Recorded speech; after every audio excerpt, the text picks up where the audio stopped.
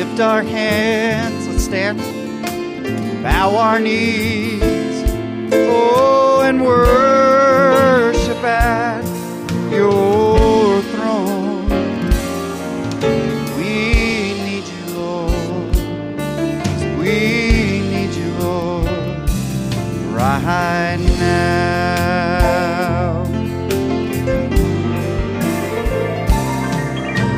Need you, Lord. We need you, Lord, right now.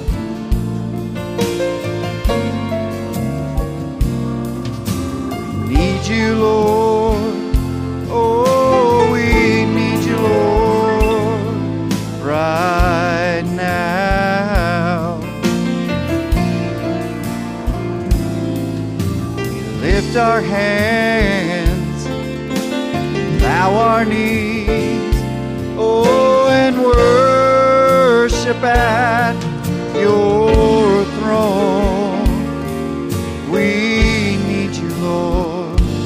Yes, we need you, Lord. Well, right now, let's sing it one more time. Sounds so good. Well, we need you, Lord. We need you, Lord, right now.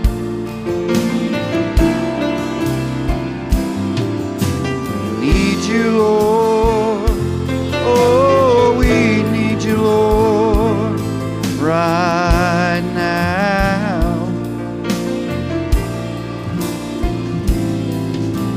Lift our hands, bow our knees, and worship at your throne.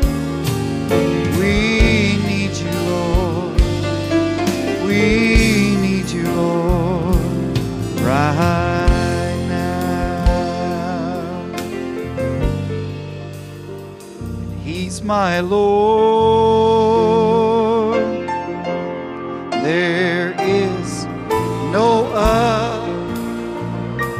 other one who can calm the storms of life like my Lord.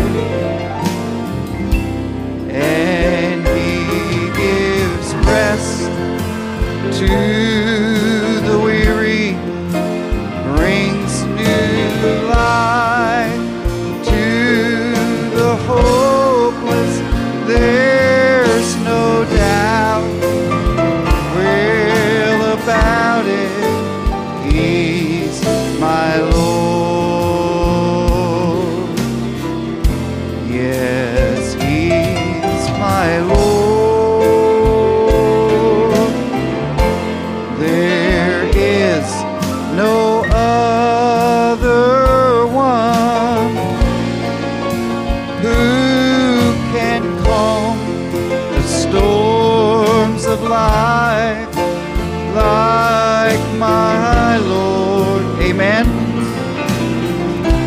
Where he gives rest to the weary, brings new life to the hopeless.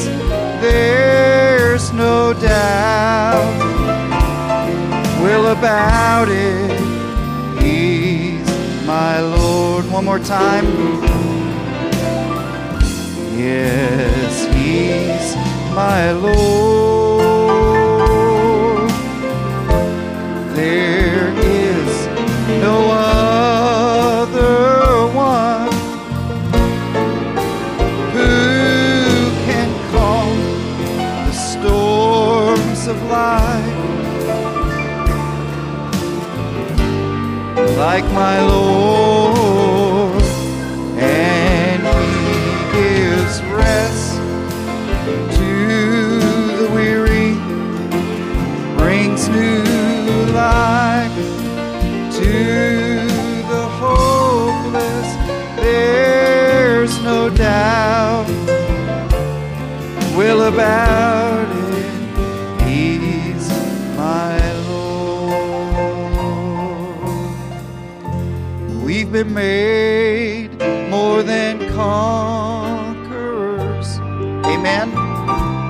Overcomers in this life. We've been made victorious. It's through the blood of Jesus Christ. Yes, we've been made more than conquerors, overcomers in this life. We've been made victorious through the blood of Jesus Christ. One more time. Yes, we've been made then conquerors, overcomers in this life. We've been made victorious.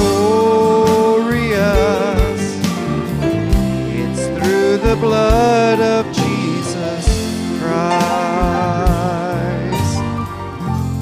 Amen. Aren't you thankful that you're a conqueror this morning? Amen. It's nothing that you're doing or that I'm doing. Amen. It's because of Him, and I'm thankful for that this morning. Want to welcome you to the service. It's good to have everyone here. We're going to open service in a word of prayer. I'm going to ask Brother Jeremy Clayville if he'll come and open the service in a word of prayer. Got quite a few prayer requests. If you could play Bring All Your Needs to the Altar there, Sister Becky. We've got quite a few folks that are sick, that aren't here today, but we want to remember the Nyamanzas. They actually had some vehicle trouble, so we want to remember them. The Florians are sick with viruses. We want to remember them. We want to remember our sister Mia. This morning is going to be going for biopsy and testing, and for a lesion on her thyroid. So we want to just remember our prayer. We want to remember the crosses. Brother Matt is sick. We want to remember Sister Sabrina's mom. She's in the hospital with pneumonia and kidney issues. Sister Chanel Brown put in a prayer request for her cousin Rick, who has a heart catheter being put in on Thursday, so we remember that prayer request. Brother Samuel Pugh puts in a prayer request for a co-worker's brother who's in the hospital with serious infection in his body, and is asking for us to remember him in prayer. The gentleman's name is Wayne Collins, so we're going to remember in prayer. I'd also ask you to remember my mother and my grandmother. My grandma had a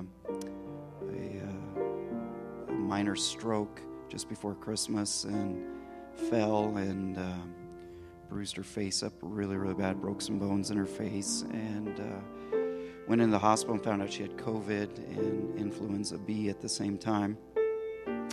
She's 93, and so it's a little rough, and so I just ask you to remember her in prayer. And also, my mom was in the hospital at the same time with COVID as well, so I just ask that you remember them in prayer. They live in Idaho, and just ask that you remember them in prayer. If you have any unspoken prayer requests, amen. I'm thankful that there's somewhere where we can bring all of our needs, though, amen. So many folks in the world have problems just like we do. People that are in the hospital, they have financial issues, they have emotional, mental issues, but there's nowhere that they can go to. And I'm so thankful, amen, this morning. There's somewhere where we can bring our needs, amen. There's somebody that's got all the power, that we don't have to rely on ourselves, amen, that we can turn to. Amen, Brother Jeremy.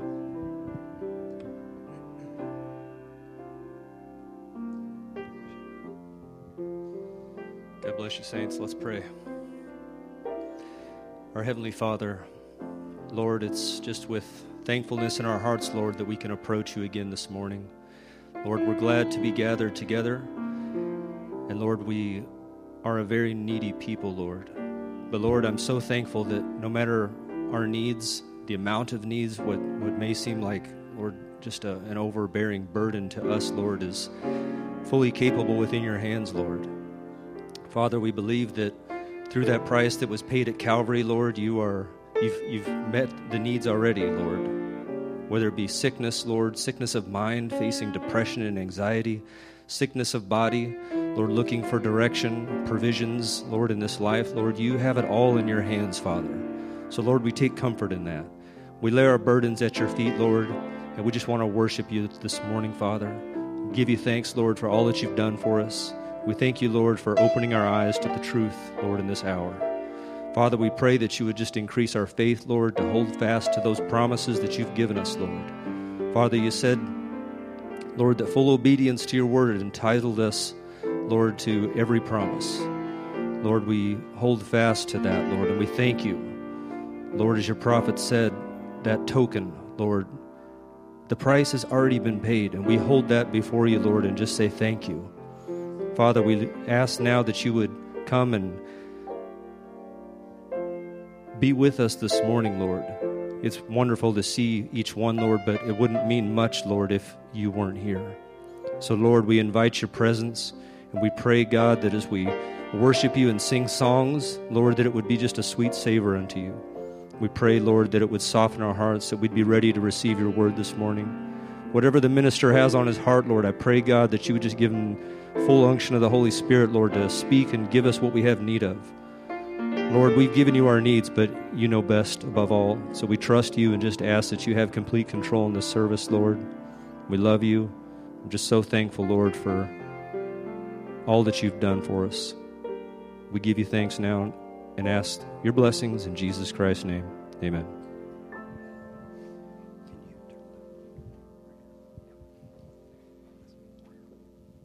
Amen. I failed to mention, and I want us just to continue to remember, it's good to have Brother Keith here on the organ. Amen. And we just want to continue to remember him in prayer, as well as the elderly folks that aren't able to be with us because of caregiving, the Smiths and drums as well. So we just want to continue to remember them in prayer. Turn and shake hands with those that are around you.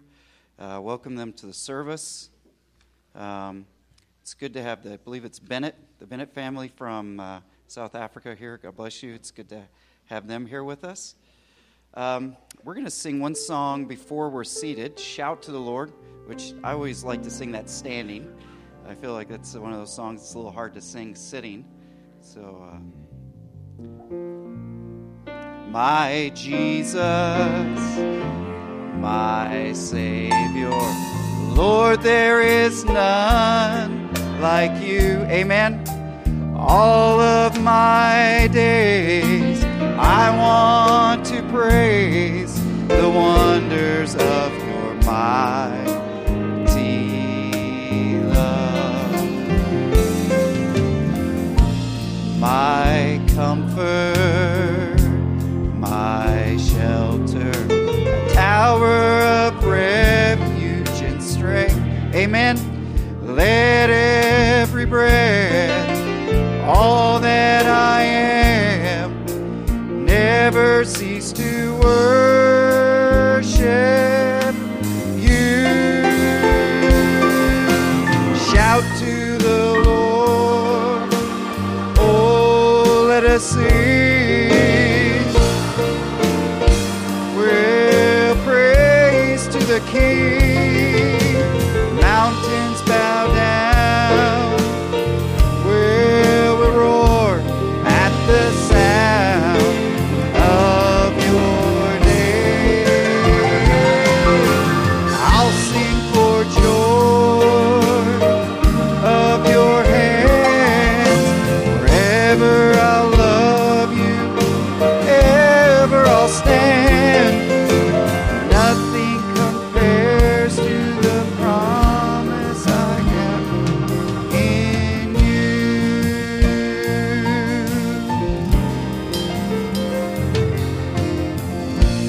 My Jesus, my Savior, Lord, there is none like you.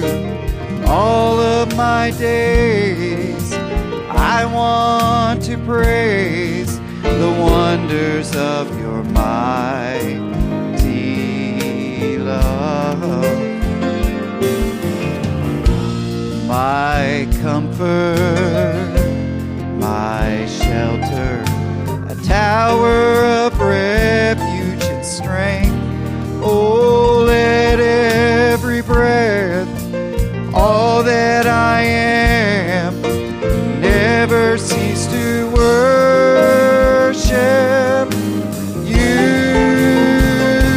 Will shout to the Lord. Hallelujah, Lord. Power and majesty, praise to the King. Mountains bow down, the seas will roar at the sound of your name. I'll sing for joy the work of your hands. Oh, forever I'll stand. Nothing compares to the promise I have. We'll shout to the Lord, all the earth, let us sing. Power and majesty, praise to the King. Mountains bow down and the seas will roar at the sound of your name. Amen. Oh, I'll sing for joy. Amen. Forever I'll love you, ever I'll stand. Nothing compares to the promise I have. Well, nothing compares. One more time. Well, nothing compares to the promise I have in you. Amen. You may have your seats. Amen. I'd like to sing that old hymn this morning. I'm sure we've got it in there. Rugged Cross. I love that song. And I feel like sometimes I like the new songs a lot, the worship songs like we just sang, but sometimes I feel like I miss some of the old songs that I grew up with. We used to actually have to take our hymnal. Remember those days? You'd have to open it up, and the song leader would say, turn to number 1226, and you'd turn the pages back there, and then you'd actually memorize the songs because you'd remember them all. Those were the old days, kids. Yeah. On a hill far away, amen? Well, on a hill far away stood an old rugged cross, the emblem of suffering and of shame. Amen? And I love, don't you love it? Where the dearest and best for a world of lost sinners was slain. Amen. So I'll cherish the old rugged cross. Will my trophies at last I lay down, and I will cling to the old rugged cross and exchange it someday for a crown. Oh, that old rugged cross, so despised by the world, has a wondrous attraction for me.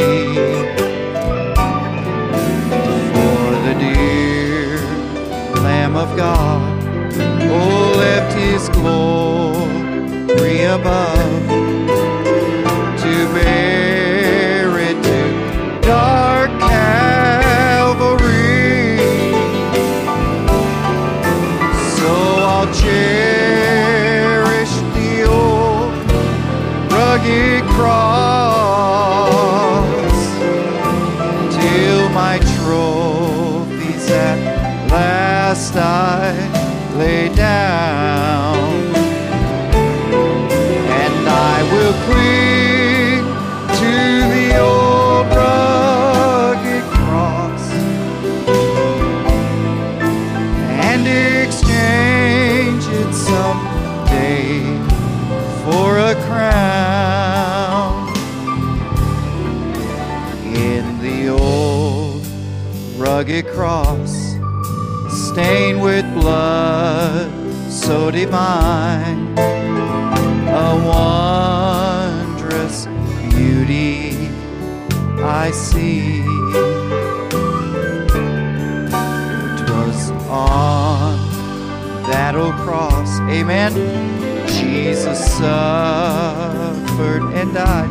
Aren't you thankful for this? To pardon and sanctify me. Hallelujah. So I'll cherish the old rugged cross till my trophies at last I lay down. Hallelujah. And I will cling to the old rugged cross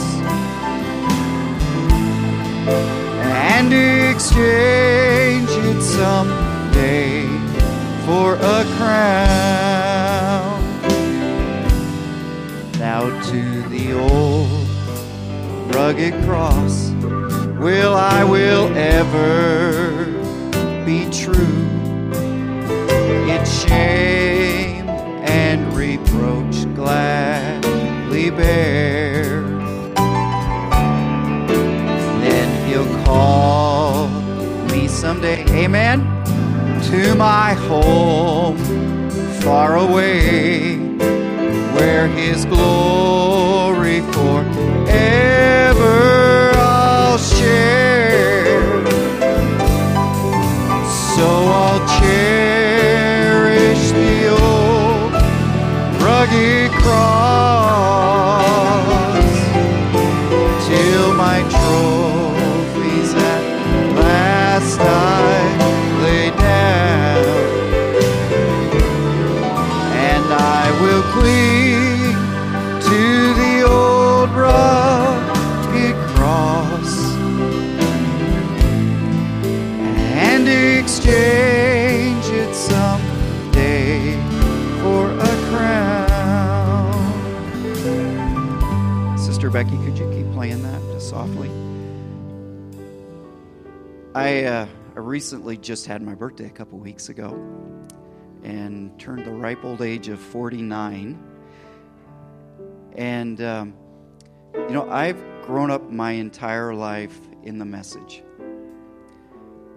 I don't ever remember not being in a Message church, not going to church, not singing a hymn. But it's only been recently, in probably the last 10 years, how much more this song means to me. How much more the blood of Jesus Christ sanctifying me, forgiving me of my sins, of so many things that I have done wrong that I wouldn't want anybody else to know, that I would be embarrassed about, that I am thankful for that Jesus Christ came from glory, amen, came down, forgave us, took his perfect life and gave it up for me, who didn't deserve it absolutely at all, and said, Ben, I love you. Not only do I love you, but I am going to put a cover around you that says no matter what you've done, no matter who you are still my son. Amen? And that I love you and I'm giving my life for you. I'd like to sing that last verse again. And I just when we think about the shame and reproach he bore for us, never did anything wrong, and was tempted in the exact same ways we were tempted, had all the same things that we deal with, whether it's anger, whether it's lust, whether it's pride. He dealt with all of those and didn't put himself into temptation, dealt with temptation. Amen? And how many times have we messed up and given it, and it's still his blood of Jesus Christ covers for that? I'm so thankful for that. Surely we can bear a little bit of reproach. Amen, Lee? Amen? Let's sing that one more time. To the old rugged cross I will ever be true. Is that your prayer? It's shame and reproach gladly bear. Then he'll call me someday. I'm so looking forward to that. To my home far away, where his glory forever I'll share. Bring it out. So I'll cherish the old rugged cross till my trophies at last I lay down, and I will cling to the old rugged cross and exchange it someday for a crown. One more time, let's sing the chorus. So I'll cherish the old rugged cross till my trophies at last I lay down, and I will cling to the old rugged cross and exchange it someday for a crown. Amen, amen. Let's stand. We're going to ask our ushers to come at this time, take up the morning offering. We have a guest speaker here with us. You may have heard of him. His name's Barry Coffey.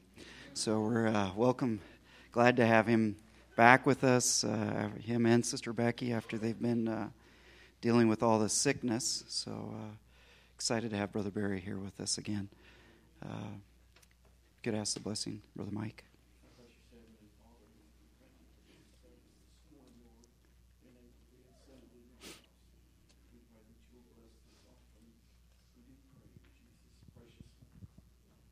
Amen, amen. We're going to get ready to sing something here before Brother Barry comes, but just a quick announcement, just to remind everybody, we will be having communion and foot washing this evening, so don't forget about that. As Brother Barry comes, let's sing that song, The Goodness of God.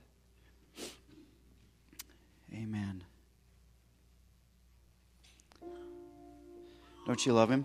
Amen this morning.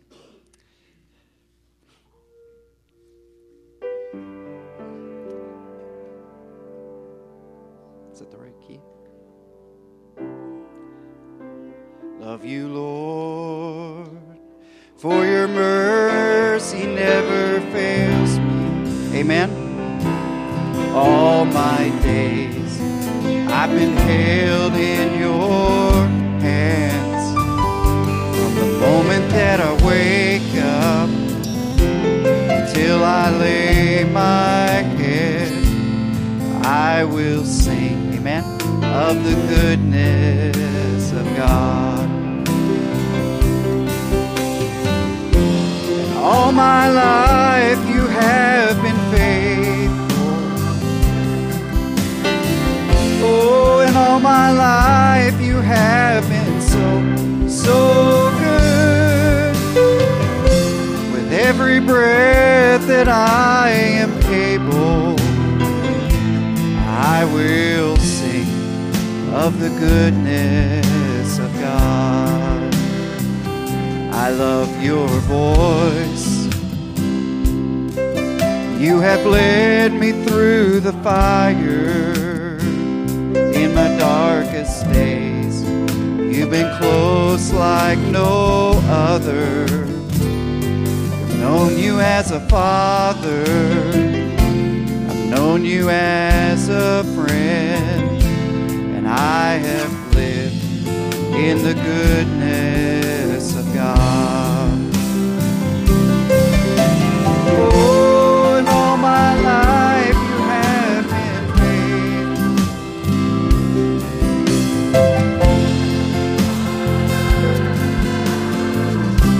So good. Oh, with every breath that I am able, I will sing of the goodness of God. Oh, and all my life you have been faithful. Oh, and all my life you have been so good. Where with every breath that I am able, I will sing of the goodness of God. Well, your goodness is running after, it's running after me. Your goodness is running after, it's running after me. With my life laid down, I surrender now. Everything. Your goodness is running after, it's running after me. Oh, and all my life you have been faithful. Oh, and all my life you have been so good. Where with every breath that I am able, I will sing of the goodness of God. I love the goodness of God because God is good all the time. And all the time, God is good. So let's sing that little chorus this morning as we begin together. God is good all the time. How many can say amen? Sing it out now like you mean it. Good all the time. Put a song of praise in this heart of mine. God is good all the time. Through the darkest night, light will shine. God is good. My God is good all the time. Well, if you're walking through the valley, there are shadows all around. Do not fear, He will guide you. He will keep you safe and sound. He has promised never leave you nor forsake you. And His word is good. God is good all the time. Heart of mine, God is good.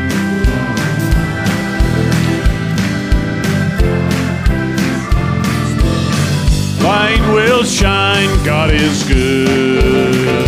God is good all the time. One more time. God is good all the time.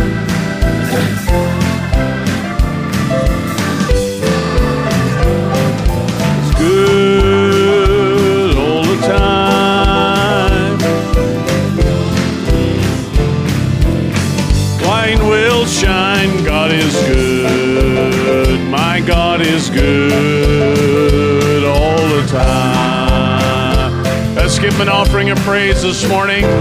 Thank you, Jesus. Thank you, Jesus.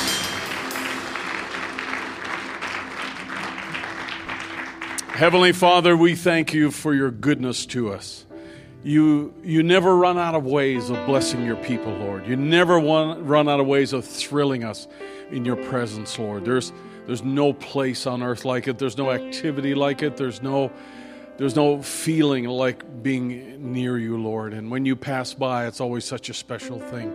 Fill our cups today, Lord, we pray. We commit our every need to you. But Lord, we also say at the beginning of this year, point us, Lord, in a more accurate direction. And Father, lead us and guide us in your perfect will. We seek nothing less, Lord. We would be satisfied with nothing less. And we love you and we appreciate all you provide. Look at us through the blood of Calvary's cross. And we're thankful, Lord, that after all of these years, that blood is still as powerful as it ever was. And Lord Jesus, we stand justified as though we never sinned in the first place. And for that, we thank you, Lord. Have your way now among us today. We commit the time that we are spending, Lord, in your presence today in our communion service tonight. We commit it all into your hands that you might receive all the praise and glory, for you deserve it all. Lord, we want to say again that we just love your word, and thank you, Lord, for this great message that has come in this last day. And may we represent it well. May we speak of it, Lord, in the right way. And Father, I just pray you take complete control now. I give myself, my gifts, Lord, everything you put in me for this day. I give it all back to you, and just pray, Lord, that you would just use the vessel, Lord. I pray in your own sovereign way. In Jesus Christ's name we pray. Amen and amen. Praise the Lord. Well, you may be seated this morning. Thank you, musicians. And it'd be nice to even sing more because it just sounds so wonderful. It's nice to be back, and I appreciate all of your prayers and your concern. We appreciate that very much. You kind of get the feeling that somebody doesn't like you after a while, you know, when you get hit so often by the devil, and that's what it is. But we're grateful to be back and to be strong and be with you today. Over the last month, there's just been lots of different things that have taken place, and one of the things that I did after I came back from retreat there, and took a souvenir home with me from the retreat. And I woke up one morning and I was sore in my shoulder, and I thought, wow, you know, this is something weird that's happening here. So I found a chiropractor and went to the chiropractor and said, hey, take a look at this. There's got to be something that's wacky. So he looked around and fished around a little bit, and finally he said, have you been coughing a lot? And I said, yeah. And because I never told him anything about what we've been through, and he said, You've coughed a second rib out of place. And he said, well, let's just get that dude back in line. And but by God's grace, we're thankful to be here today. And we appreciate each and every one of you, and would ask you to remember those that are not well and struggling. We're in the middle of the season for sure. And we're going to talk a little bit about care for our own assembly here, just not today, but we're going to be ramping that up just a little bit because we're in a season where it's going to be needed. Great to have all of our visitors here. Great to have the Bennetts here from Johannesburg, South Africa, and for all of you that are here today, God bless you. And we certainly appreciate Brother Tim Ashong being here today. This will be his last Sunday with us for at least a little while. He's going to go to his other home in Ghana. After he leaves here, he's going to be going to Connecticut and then back home. And Brother Tim, I appreciated the encouragement Wednesday night, and I was listening closely and appreciated that very much. And we wish you all the best in your travels and ministry, and greet your wife for us, and don't come again without her. And we will certainly be praying for you as you travel the last part of your journey. You're a walking testimony of God's healing virtue, and you're representative of God's healing power today, same as he always was, and so we appreciate that. So just a couple of quick announcements here. Yesterday was Brother Mike Pritchard's birthday. Brother Mike, we appreciate you and your wife and family very much, and may God bless you and trust you had a wonderful day and a wonderful year upcoming. January 12th is Sister Jessie's birthday, right? God bless you, Sister Jessie. And January 13th is Lincolnton Clayville's birthday, right? Wherever he is. There he is. God bless you, Lincoln. Appreciate Lincoln very much and all that he does. February 10th, you want to mark it. It's going to be our couples banquet. Brother Sam Browning is going to be coming to minister for us on that weekend. And you might want to mark that, like I said in the update, because we have limitations in our fellowship hall. We have limitations as far as numbers. So when we open that gate for registration, you might want to jump on that if you plan to attend. We trust that you will. May 3rd to 5th, I just want to throw this out here. We're going to have a men's meeting here this year, Lord willing, in September.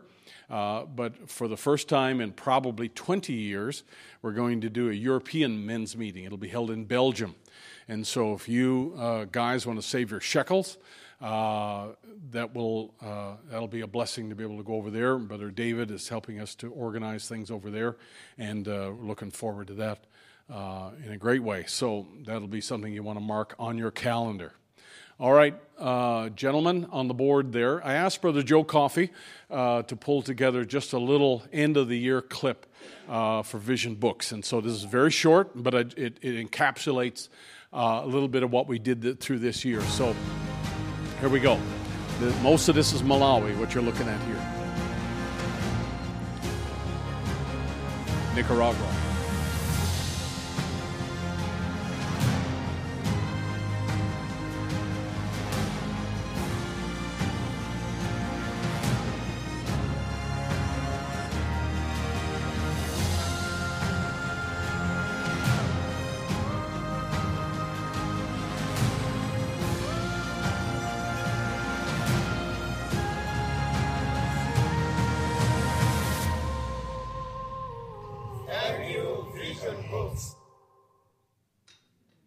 Praise the Lord. I'd like to play it again. Would that be all right? It just happens fast. I love it. I just think it's great. And all, I mentioned a lot of it. The scenery was Malawi, but Nicaragua is there. Pakistan is there. There's a couple of other countries in Chile, in South America that are there being shown, and some other nations there. But Brother Joe is really good at going fast through all these different places here. But to me, that's what it's about. It's to go in the world, all the world, and preach the gospel. And these brothers are working tirelessly from here and then also in different parts of the world and cooperating to get this done. And it's all volunteer. It's all free will contributions that makes it all happen. And if you don't mind, let's just take advantage here and run it again.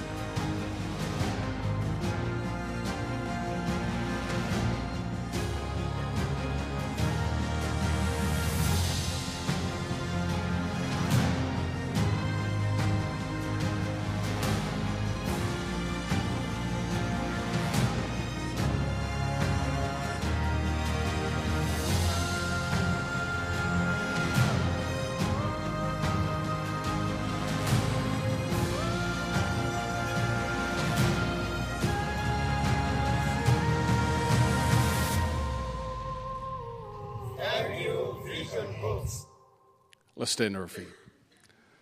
Take your Bible, if you will. I'd like to go to 2 Peter.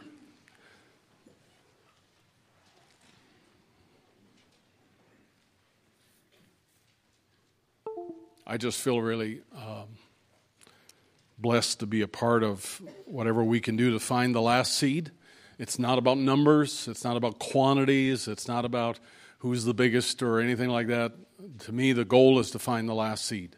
And whatever we can do to facilitate that, every dollar that's given, everything goes to that one goal, and that is to find the last seed. Because I don't know about you, but I'm ready to go. 2 Peter. 2 Peter is a book devoted to, focused on prophecy. 1 Peter is a little different. 2 Peter, the entire thing, is devoted to prophecy. There are some really profound things in here, and I'd like to begin to look at some of them. But if you don't mind, let's just, for time's sake, let's just read a little beginning at verse 9. The Lord is not slack concerning his promise, as some men count slackness, but as long-suffering to usward, not willing that any should perish, but that all should come to repentance. But the day of the Lord will come as a thief in the night, in the which the heavens shall pass away with a great noise, and the elements shall melt with fervent heat, and the earth also and the works that are therein shall be burned up.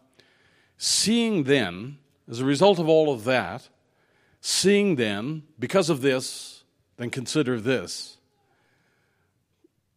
all of these things shall be dissolved. What manner of persons ought ye to be in all holy conversation in godliness, looking for and hasting unto the coming of the day of God, wherein the heavens being on fire shall be dissolved, and the elements shall melt with fervent heat. Wow, it's pretty dramatic. Nevertheless, we, according to his promise, look for new heavens and new earth, wherein dwelleth righteousness. Wherefore, beloved, seeing that ye look for such things, be diligent that ye may be found of him in peace, without spot and blameless. May the Lord add his blessing. You may be seated. Now, since I had the microphone in hand, I kind of feel that evangelistic anointing on me here. So let me just work through some of this here, just in a preliminary way, and we'll see how the Lord concludes this, because we gave this to him a while back. Brother Branham makes a pretty general statement, general in the sense that this is commonly referred to, that we're living in the end. The world must come to it. Because remember, God does everything by seed, and the consequence of sowing seed is a harvest. It's an outcome, right? And once you come to the harvest, that's it. There's nothing after the harvest. There's nothing more that's going to evolve. Nothing new is going to come at the time of the harvest, right? And so the world must come to an end. And I believe the Holy Spirit is gleaning in the fields, finding this one and that one, for the hour is far spent, and the gospel has been preached to every nation. So God's done his part. The gospel has circulated all around the earth, and we've come to that place. This is not new. This is not shocking, because it's been promised. It's been stated from the very beginning that there is a beginning, therefore there has to be an end. The cosmos as we know it is not eternal. And if it's not eternal, it's going to have an end. Even if you're not living to see it, there's going to be an end. And so Brother Branham's telling us that now. I've said this many times, that prophets orient us, don't they? They help us to understand where we are in the scheme of things. In the timeline of God, we want to know, and it's very common for people all through the ages to want to know exactly where we are.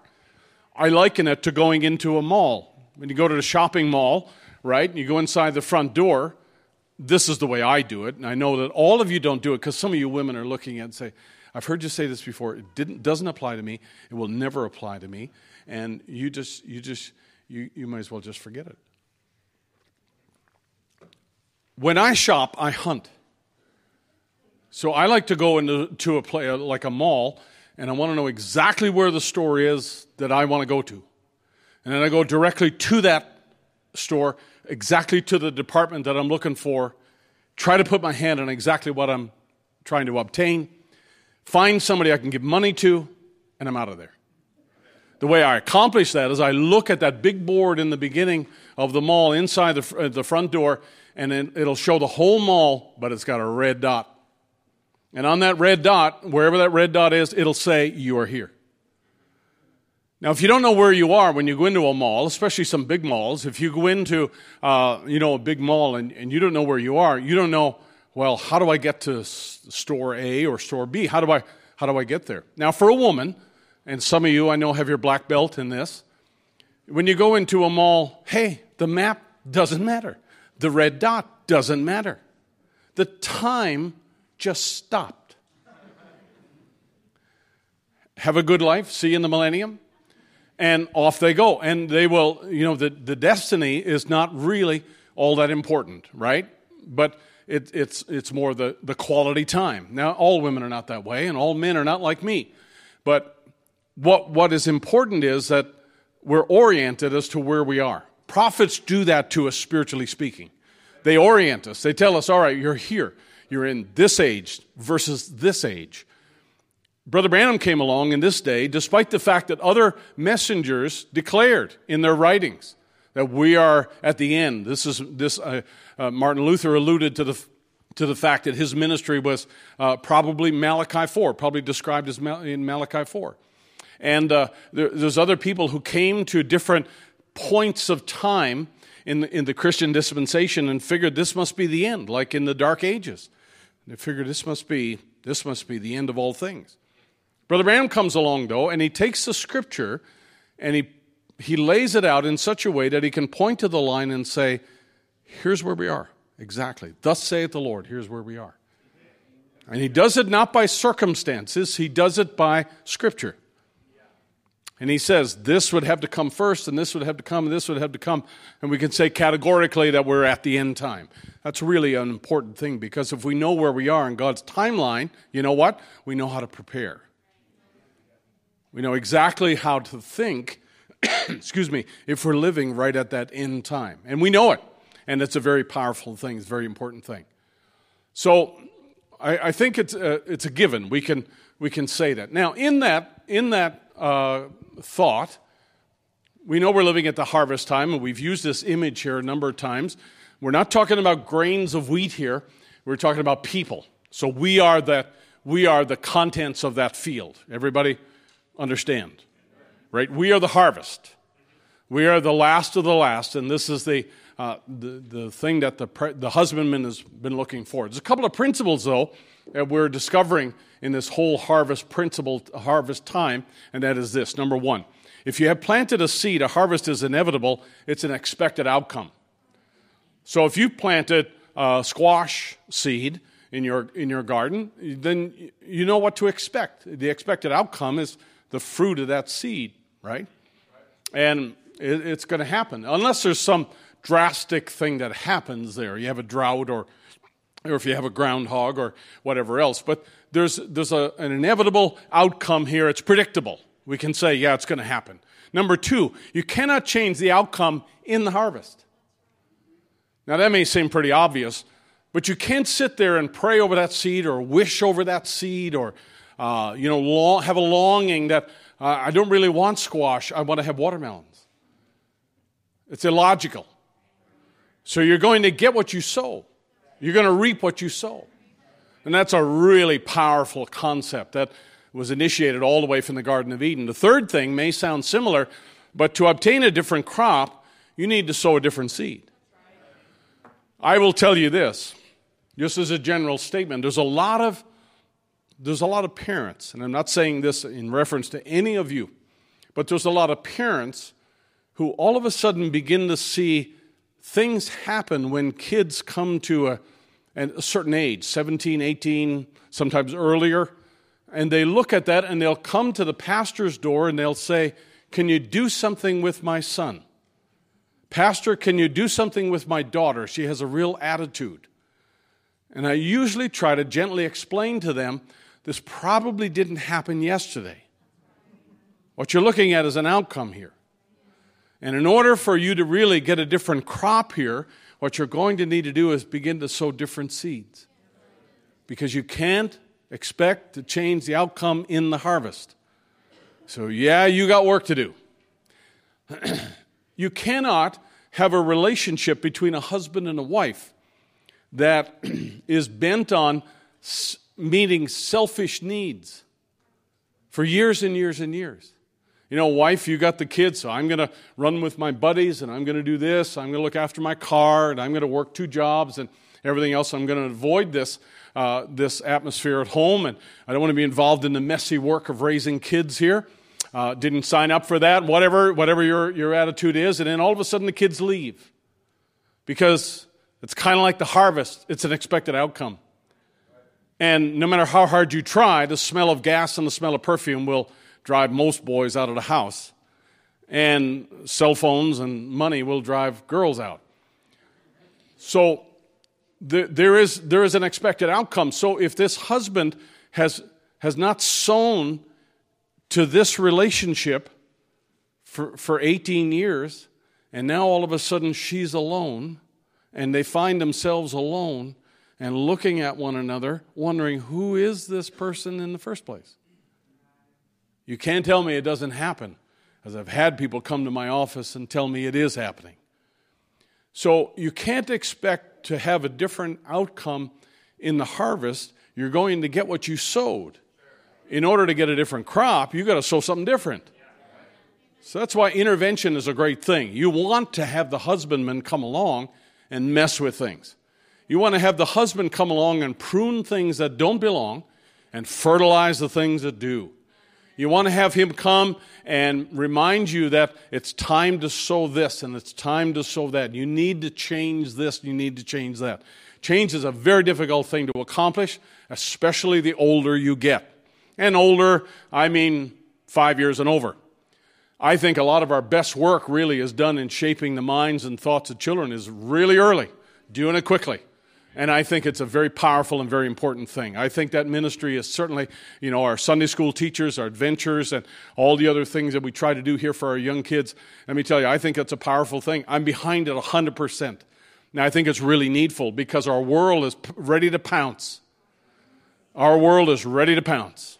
And even the most secular of industries and government officials today, even the most secular of them, are all scratching their chin and wondering, should we have training before kids are allowed on social media? Duh. So therefore, this is a principle, if you like, that affects everybody. This affects everybody. Because if you're living in the early church, you would have been in a foundational frame of mind. You would have been taught about laying a good foundation. But we're not there. We're at the end. And at the end, we need to be preparing to leave or stay and watch the tribulation unfold. Because this affects everybody. Right? In this scenario, you either want to be a member of the bride or a Jew. And there ain't nothing in between. Brother Branham said, now, remember these words. Remember these words. That everything's at the end. Say it with me. Everything. Say it again. Everything is at the end. Wow. Everything is at the end. Democracy is at the end. Civilization's at the end. Everything. When you say everything, you don't need to go down through the list, but Brother Branham does. He does very often. He said this nation is honeycombed, and he's referring to communism back in that day in the 60s there. He said the world's at the end. Every mortal thing must die, that immortality can take its place. Hang on to this thought for a minute. This is not a sermon about death. It's not a sermon about the end of all things for us. Because remember now, in God's economy, and according to the Word of God, that while there is one that's sinking or dying, there's another one rising. How many believe that? There's another kingdom that's rising. And that kingdom is not way out there somewhere above eyesight waiting to float down. The kingdom of heaven is within you. Right? Now, other nations, the world's at the end. For every mortal thing must die, that immortality can take its place. We've got to come to this place. We're here. We're at the end. And nothing else can care now but Jesus. And He does care. Aren't you glad for that? There's nothing else can care now. There's nothing else. As much as a government might want to stop the process, they can't. We're going to a world where all natural things die. So in other words, in the world to come, we'll have chestnut trees that don't have a blight. We'll have oceans that don't have pollution, right? We'll have a world that God creates and is unaffected by the devil. It'll be a beautiful place. So there's one thing that's sinking and dying. There's another thing that's rising. And you know what? There's one person who's in control of it, and that's God. And He cares for you. You gotta embrace that. You gotta understand that God cares for you. Because there's ways that you can look at the Scripture that you might feel like you're excluded from all of this. And what chance do I have? I have good news for you this morning. Jesus Christ cares for you. Now, your job is to care for him, and we want to just talk about that this morning. So, can I have a couple of minutes on this? That'd be all right. Brother Branham said democracy is at the end. Now, that's quite a strong statement. And when I came on that statement, it caused me to pause, and I began to research. I began to talk to a couple of people. I'm not a constitutional expert by any stretch. I'm proud to be an American, and did a little research and stuff when I was able to become a citizen. It's a big thing for me. But you have to look at what's happening out there, and then I look at what a prophet says about our time. And this to me was very interesting. Brother Branham said, and this is 1963, he said, "No, sir, politics will never work. Democracy will never work. Democracy is rotten to the bone. And if it could be run amongst a bunch of Christians, it'd be fine." Brother Branham often said that God's best way of ruling a country would be to have a godly king, like King David, and he said, and you have prophets and so forth, but have a godly king and God above that king, and the king ruling in a righteous way. And ideally, and I believe that's the way it's going to be eventually in the eternal realm. But he said, our democracy, as good as it is, our democracy, as fine as it is, has served its purpose well. But he's saying it's rotten to the bone, and if it could be run by Christians, it'd be fine, but when you put it out there in the world, it becomes all sails and no anchor. When you say all sails and no anchor, it means that it kind of runs whichever way the wind blows. Right? And if it doesn't have an anchor, it's not going to be solid. I got a statement coming up where Brother Branham said, God wants you to be solid. God wants you to be anchored. And if democracy eventually, listen, if democracy turns out to be something that is just blown by the winds of opinion, and blown by the winds of politics, and blown by winds of the 4-year term, then you know what? Without a good solid anchor, it's liable to run anywhere. I mean, it could even crash on the shore, couldn't it? So it's an interesting thought because Brother Branham is very consistent about what he says. Now, let me show you this. And this was, I did a couple of places. I went to research, Brookings Institute, and different places here. And this is just a paragraph I'm going to throw at you here. This is not Brother Branham, okay? Public opinion research. I guess I fall into the trap of saying like rap crook, the two most dangerous words that are said in human vocabulary now are study show. Public opinion research shows faith in democracy and government is all over the map. 77% of people think the country is moving in the wrong direction. 52% agree that America's best days are behind us. 90% think democracy isn't working well. And only 16% say that they trust the government to do what's right. In other words, conditions are ripe. This is not my words. This is their words. Conditions are ripe for the death of democracy in America. Now, these people are not in the message. They're not referring to Brother Branham here. They have their own measures and standards by which they look at things, at the state of the government, state of the union, state of democracy, and so forth, and not only in America and in other nations. And let me say this. I have absolutely, believe me, I have zero interest in making a political point here. Okay? I'm not talking about politics here. I'm talking about what Brother Branham said about democracy. Is that all right? I'm not trying to promote or disinterest you in one party versus another. That's not my point. That has nothing to do with what I'm telling you here today. And I will tell you that a lot of the issues that I'm referring to happened long before 2020. Okay? So I'm just making a general statement here. And they're saying that there's a shift in the minds of Americans. There's a shift in the way Americans are thinking. And all this data shows that this is what I thought was interesting. Americans are crying out for, deep in the heart of most Americans, they want to get back to real positive, principled, and constructive leadership. There's a lot of Americans want the country to right itself. They want to have a good man there. They want to have somebody who's solid, somebody who's not driven by the political winds that are out there. Everybody following me? In the hearts of a lot of Americans, they're just kind of saying, hey, let's get our act together, and let's get back on the road, and let's just do things right, get out of debt, or at least reduce it, and let's get back to doing what we should do as a nation, lead the world, and be a superpower, act like a superpower. and stop all the childishness and all the rhetoric that's going on out there, and all the rest of it. I mean, there's in the hearts, what the data shows, all I'm saying is that what the data shows is that there's a lot of people who want to have that. You know what Brother Branham said? That people are truly looking for that, and he said eventually they'll get it. That's what he said. And he says, there's one place that he said it, the world is again falling apart.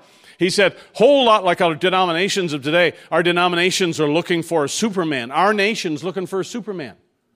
Well, that's what that is. They're looking for principled, constructive, positive leadership, and Americans are looking for that. Hey, if the right personality arose, if the right circumstance arose, yeah, that's all we want to get behind. That's the feeling in the hearts of many Americans. Now, look, let's qualify this. I'm not looking for this.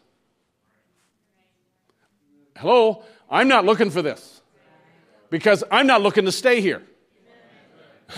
I'm looking for the change of my body. That's what I'm looking for. I'm looking for the dynamic power of the Holy Spirit to strike me in such a way that my flesh will not be able to stand it, and I'll be gone in a moment, in the twinkling of an eye. That's what I'm looking for. I'm not looking for political solutions to the problems of our time. I'm not looking for some super leader to rise up and, pour oil upon the waters of this world and make everything work right. I'm not looking for somebody who can, stare down the Chinese or the Russians and say, back off. I'm not looking for that. Because what they're looking for and what Brother Branham's describing here is they're looking for anyone who will step up on that platform. And I have news for you, that's going to be the Antichrist. That's an Antichrist system that they're looking for because he comes in not with an iron fist, but he comes in with flatteries. And there's going to be such a feeling of dread and such a fed-up feeling among people that they're going to be looking for this personality, and Satan knows exactly how to craft that personality to influence the people who are desperate for solid, positive, and constructive leadership. Hey, listen, it might not be in our lifetime. I don't know how long God's going to do this. I mean, he told Noah, and it went on 120 years. I'm not saying to you it's going to happen in our lifetime or this is that, but I know that the current system has got to come to its end. Because that's what he said. Democracy is at the end. He said countries are at their end. Everything's at their end. So we're living in an ending cycle. Not a beginning cycle. We're living in an ending one. So what does that look like? Well, I'm just saying that, you look at what people are looking for, and then you look at what people even in the cosmos are observing. We've known this for years. Hey, I got modern events are made clear by prophecy here. That's 1965. We've known that since 1965. And here they are. Brother Branham in 1963 said Russia's looking for it. The Eastern world's looking for one. Our friend in Saudi Arabia, he's trying to be one. He's trying to transform his country and the world. The UN is looking for one. Churches are looking for one. But what kind of one are they looking for? It's all selfish. They want somebody to conquer the world. They want somebody to make their religious system better than all the rest. They want somebody to be the superpower of the world. The motives are selfish at heart. The motives are selfish, right? Now, Brother Branham said some years ago, it was first brought out about democracy, and one of the Lords of England said, it's all sails and no anchor. But he said, there you find that all these things has to come to an end. I believe in democracy. I believe that democracy, like it was in France in the time of Joan of Arc. France needed a revolution. Vive la séparation de Français. And they got very passionate about it. Very passionate about it. But all due respect to our French citizens here. France needed a revolution. And after the revolution, they need a counter-revolution to straighten up some of the things that they were revolting about. People just got caught up in the revolution part. And I think democracy's right, but after democracy's won, we need some straightening up in democracy. Remember, hey, you follow this. Brother Branham said that what the White House needs is a revival. That's what he said. How's that going?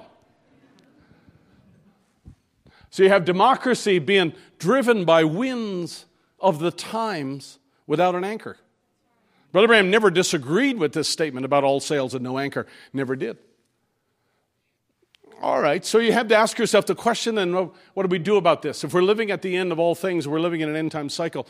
And I would say this, that don't discount the Constitution and so on. Our Constitution has endured some pretty tough storms. For one, think of the Civil War, when a nation was set to kill the other side or secede and leave and become another country. And you know what? Lincoln fell back on the principles of democracy and so forth and the principles within the Constitution. It's been strained many times. Our problem is that in our time, and you know, you young people, I'd love to sit down and have a discussion with you to ask you some questions about it. But, you know, our Constitution and our system of governance is under great strain. And you know what? That's probably not going to get much easier over the days that are living ahead. As a matter of fact, Brother Bennett, we may all get a group ticket and sail down to South Africa at the end of this year. It might be a lot more peaceful to be living in Johannesburg than here at the end of 2024. Because who knows where this is all going to go. But I think it would be fair to admit that there are certain institutions that may have appeared to be rock solid that are being strained. And I'm just falling back on the statement that Brother Branham made that democracy is at an end and civilization's at its end and so the nation's at its end. And so therefore we're in an end time cycle, we're in an end time scenario, and that's got to affect all of us. Right? It's got to affect all of us. Because you know, if you had a change in thinking from the leadership down and they restricted freedoms of gatherings. Let's just say they restricted freedoms of gatherings. Where would that leave HBT? Because we are not a part, we're not a nonprofit organization, we're not registered as a government entity, we are recognized by the state of North Carolina. But if they said that, hey, we don't want to interfere with your worship, we don't want to interfere, we don't want any money from you, but you need to register. You just need to register because we want to make sure we know where all the churches are and we just want to kind of keep track of it. There will come a point where, Brother Branham said it would seem to be easy, the easiest thing to do is to join that and move on. He said it'll seem to be the easiest thing, but he said we know it'll be wrong. So there comes a point where we will have to make a decision about whether, we continue to enjoy the freedom that we have, so-called, or now it'll be freedom under an umbrella, which essentially is not freedom, and be able to worship under that. You didn't expect me to say that now this morning. But if democracy is ending, what's next? That's a good question, isn't it? And I'd like to ask some of you young people that are here to think about that. Now, I'd like to ask some of you parents that are raising some of these young people here to think about that because, you know what? Guess what? Whether we like it or not, we're going to have to think about that for our children and grandchildren. We're going to think about the answers that we're going to give when they ask the hard questions. We're going to have to think about what they're being taught in school and in the systems of today. And I'll leave that with you because that's to me those are vegetables for another conversation, and we will come back to that. But let me go back to this statement here in leadership. And again, this is the last time Brother Branham stands in front of a microphone for a full sermon, and he says now. At the very end of it, paragraph 313, he said, now let's just examine yourself by the word, by the message. Why? Because after all of these years of ministry, since officially 1947, we've come to the place where, you know what, we're living at the end. I think I've satisfactorily demonstrated that we're at the end of things because the Bible declares that pretty clearly. So what's left to do? What's left to do? Can you change who's in the White House? Can you change how the government thinks? Can you change laws? The only thing that you need to be concerned about really at heart is yourself. You need, if you're going to be concerned about anything, don't waste your energy shaking your fist towards Washington. Examine yourself by the word and by the message. Examine what a real Christian should be. Rugged, loving, not one of those modern Christianity. Rugged, loving. Why it's soft and flexible, half-dead, rotten, interbred. See, it's not real Christianity. Live any kind of way and belong to the church. There's a lot of people that believe a lot of things that they think are true that aren't true at all. Right? There's a lot of people think that the Trinity is the truth. But you know what we've got? True truth. There's a lot of girls who think they're boys. Boys who think they're girls. They think that's true. But you know what? There is a true truth. I'm interested in true truth. I'm not interested in pop culture truth. I'm interested in true truth. I'm not interested in fake media or whatever else here. I want to know what the true truth is. And I thank God that God sent that and articulated it very clearly. He expressed it very clearly in our time. I'm going to give you true truth. Because the truth is the thing that's going to set you free. It's not being on the winning party. It's not having the most money. It's not having the best job. It's not having the biggest church. It's believing true truth. And God says, I'm going to give it to you, and I'm going to vindicate it, and I'm going to make it real clear that this comes from God. It doesn't come from William Branham. It doesn't come from Jeffersonville. It comes from the throne of God. This is where this comes from. And when you get a hold of true truth, and somehow or another that's quickened in your heart and your mind, and you know that that's real, and you stay with that. That's what he says. You stay with that. That's our absolute. And he says, don't you want that sweet fellowship with Christ, the Holy Spirit, the conformity of your own heart to the Word? And he said, move up into Christ. Don't you want to have that? Hey, I can't make you have it, but I can suggest to you it's a good thing to pursue. If you're going to do anything in 2024 starting out, pursue this, that you want to have a sweeter fellowship with Christ. And you want to have, a real conformity, a real change in my heart to the things of Christ. And Lord, show me the things that I've never seen about myself before.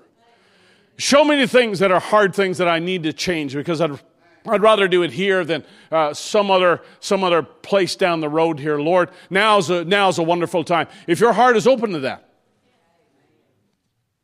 it's a great thing. You know what? I think it's a good thing for you to love that, because I think He loves that. Again, we find it in Scripture, the principle's the same, that Paul writes, he said, examine yourselves whether you be in the faith and prove your own selves. He doesn't say prove your neighbor. He doesn't say prove your pastor.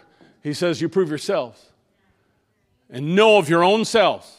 Know ye not your own selves that Jesus Christ is in you, except you be reprobates.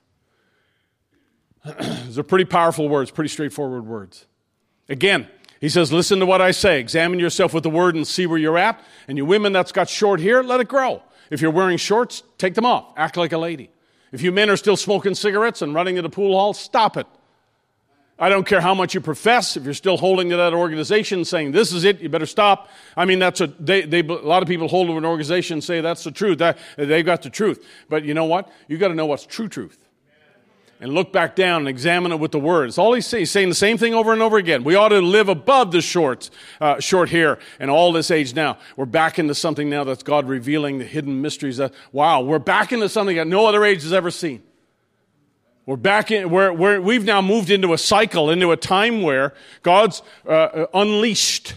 God's unleashed something. Hang on to this principle now.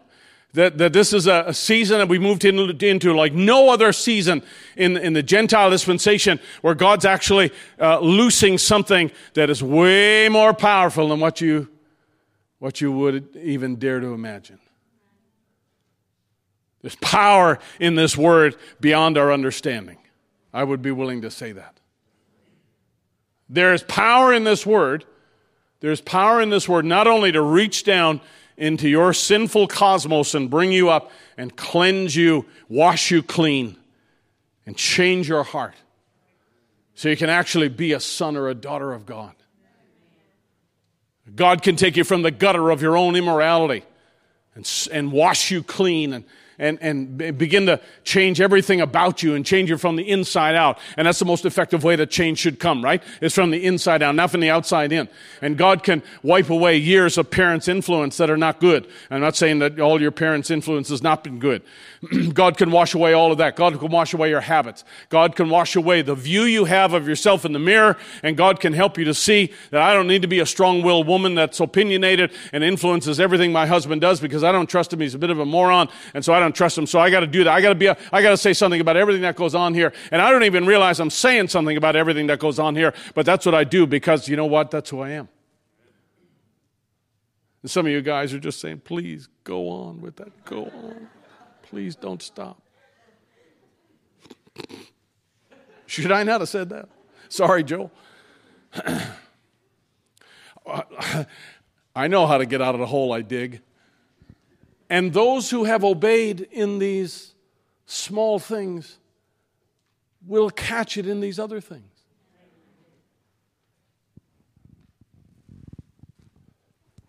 God help me to be a kind of a man that would bring balance in my household if either me or my wife are out of balance. Because that's what's needed here. That's what's needed. And when God puts those things before us, folks, then we need to examine ourselves by the word and the message, is what he said. And to obey in the small things. And then you're bound to catch these other things that he's outlining here, the hidden mysteries that's been put on the book before the foundation of the world. He said, otherwise it'll just go over the top of your head. Stay with me. But now let me challenge you for a minute here, just for a moment. I'm not going to be long today. Let me challenge you, though. One of the things we face in this life is that God's ways are above our ways. We have ways of thinking and ways of doing and ways of acting. We have that. And a lot of it's good. A lot of it is because you've been in a church and you watch how other church people act. And I'm not saying it's a bad thing, but there comes a point where it's really got to come from within. And when I was in the thick of raising children, we wanted our children to have the experience that come from within, not because we told them. Right, you know the illustration I use about taking off my jacket and putting on one of the little guys there. And it's my faith that I impress upon my family because that's what I'm really supposed to do as a leader in my family. But there comes a point where he realizes that jacket is not mine. That's my father's faith. And I got to put on my own jacket. I got to have my own experience with God. And that's a good thing. It can look kind of messy, and it can actually unfold kind of in a messy way. But you know what? It is the experience we want that young man or young woman to have. Because there's going to come a point where I'm not going to be around, and he needs to have that in order to be able to stand on his own 2 feet. But you're not going to get that by hanging around a church, because God's ways are higher than our ways. My thoughts are not your thoughts, neither are your ways my ways. Because the heavens are higher than the earth, so are my ways higher than your ways. My thoughts are higher than your thoughts. So you got to have something that reaches here instead of just here. Or here. You got to have something that rises higher than that. If you're going to catch up with the thoughts of God, you got to have something that gets you from here to there. Are we okay? Follow me now. I got 3 scriptures here I want to show you. Micah 6 says, wherewith shall I come before the Lord and bow myself before the high God? Shall I come before him with burnt offerings and calves of a year old? Will perfect sacrifices do it? If so, then Cain would have been all right. Will the Lord be pleased with thousands of rams or with 10,000 rivers of oil? Shall I give my firstborn for my transgression? That's not been a popular thing in our house.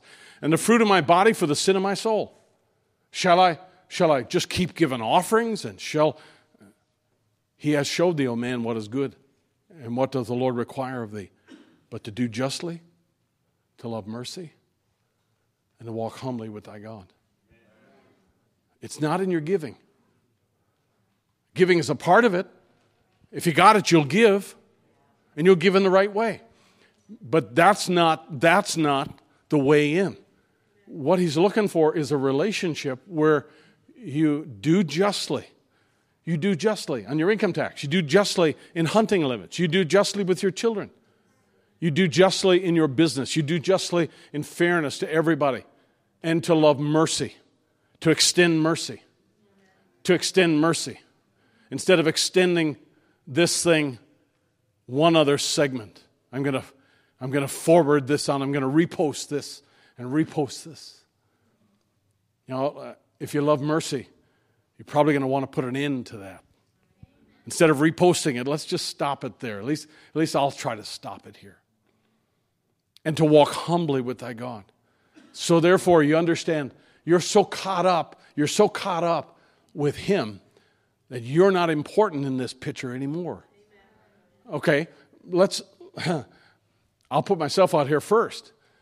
That really, the best thing that I can do is preach Christ in such a way that you go away loving him more than recognize, oh, what a great preacher we've got. Or if we get to sing as a choir, what's more important? That everybody says, wow, what a choir. Or do people go away and say, thank you, Jesus. Thank you, Lord, for the words that's just so touched my heart. Who was the choir leader again? Because you know what? That's secondary, isn't it? Really. When we walk humbly with God, that's secondary. You don't always need to sing on a Sunday morning. It's good to sing on a Wednesday night. Hello! It's good to sing on a Wednesday night too. Less people here, but you know what? It's still a blessing. Brother Keith, hurry up and get well. We need you to come back and sing specials. I got Keith working with me with the men's meeting here, so don't count him out yet. He's not down for the count. God has said, I've shown you, oh man, what is the good thing? It's not about how much money you have and give. It's not about it at all. How much you can travel and how much you can do overseas. It's not about that at all. You know what? It's this relationship of you doing justly, loving mercy, and walking humbly with your God. I'm going to go one step further. Here's the third scripture. But I say unto you, love your enemies. You want to stop there? How's that going? Bless them that curse you. Get even with them that hate you. Pray for them that despitefully use you and persecute you. You want to stop on that verse? That ye may be the children of your Father which is in heaven. For he maketh the sun to rise on the evil and the good, and sendeth rain on the just and the unjust. For if ye love them which love you, what reward have ye? Do not even the publicans the same? And if you salute your brethren only, what do ye more than others? Don't the publicans do that? Be ye therefore perfect.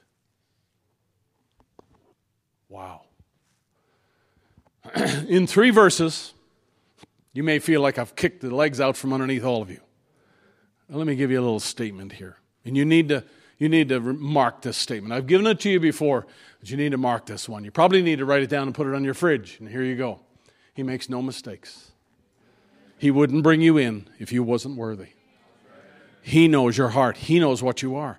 There's traps all along the road. The devil will cause you to stumble. And you say, I don't mean to do that. God, you know it. He said, you're still perfect because there's a perfect blood offered for you every day. Say it with me. Every day. And a bleeding sacrifice hanging before the throne of Almighty God. Oh, you ought to write that down because God makes no mistakes. I love this quote. I hang on to this quote. And I'm glad for the existence of this statement here. He makes no mistakes. Don't think God didn't have you in mind when he sent that prophet and said what he did and said it in such a simple way that none of us could miss it here. There's no mistakes in God's economy. There's no mistakes in God's choosing. Everybody ought to say amen. He wouldn't bring you in if he wasn't worthy. And you look at yourself and you count yourself out because of your feelings. And I'll tell you something. He looks on the inside and sees that little kernel of wheat on the inside there and knows that there's nothing in the world cannot make that a wheat. If it's a wheat, if that's a child of God, that's a child of God. It'll always be a child of God. And no amount of influence or mistakes can change that. That's a child of God right there. And you know what? Let me tell you something. When God came to the woman at the well, he didn't call for a life. He called to a life. And once he found her and spoke to her, he never handed her a manual on the 12-step process of becoming a daughter of God. Because there was a life in there. And God knew that seed gene of God was there.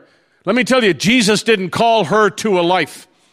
He didn't call her, all right, no, listen, woman, here's how you do it. You start, number 1, you start do this and something else. There's a difference in calling for a life versus calling to a life. When he called to that life, something came alive. And it began to express itself because it was original seed. Are you following me here?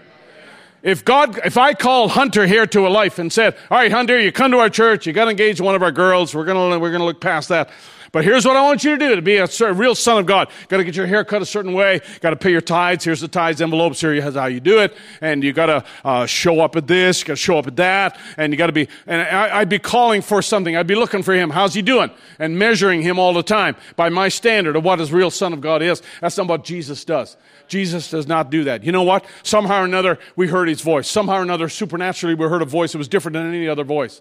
And it contacted something on the inside you never knew you had. I said it contacted something on the inside you never knew you had. And all of a sudden your thoughts are different now. Your likes are different. And you start to hate certain things you used to love. And you love certain things you used to hate. And all of a sudden, everything is different. You're walking different, talking different. And there's a process at work here because God's not calling for a life. He's calling to a life. And he knew that life was there. And all of a sudden, when he heard that voice, something quickened and begins to express itself. Every seed knows what it's supposed to do. Every seed's got the intelligence built into it to become what it's ordained to be. Are you following me?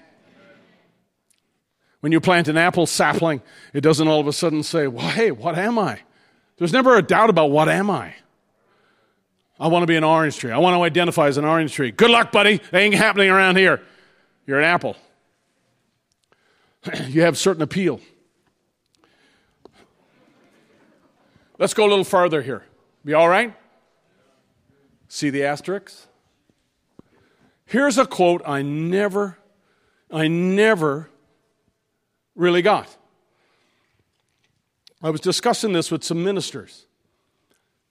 And let me show you what Brother Branham's saying here. Great statement.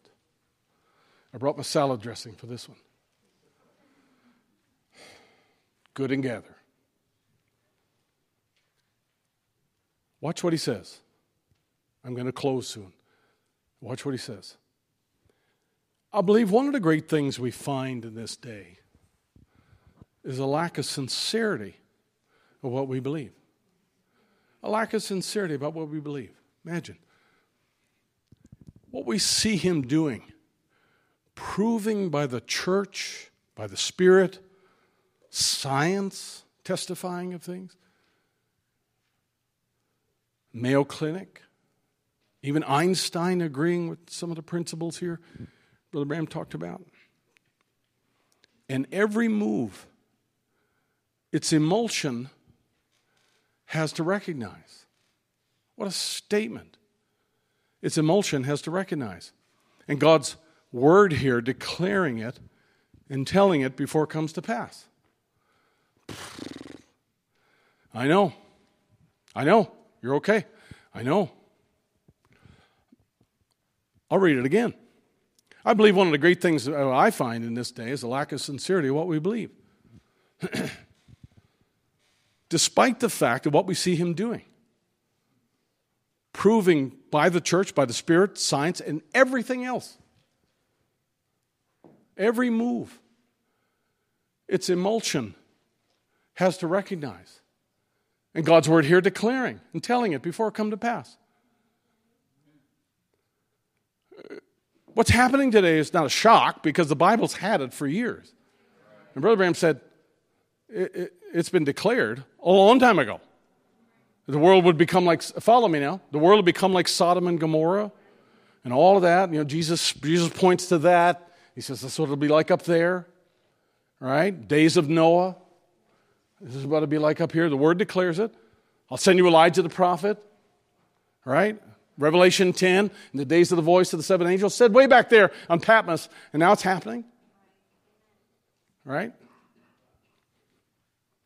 The whole world lying in iniquity.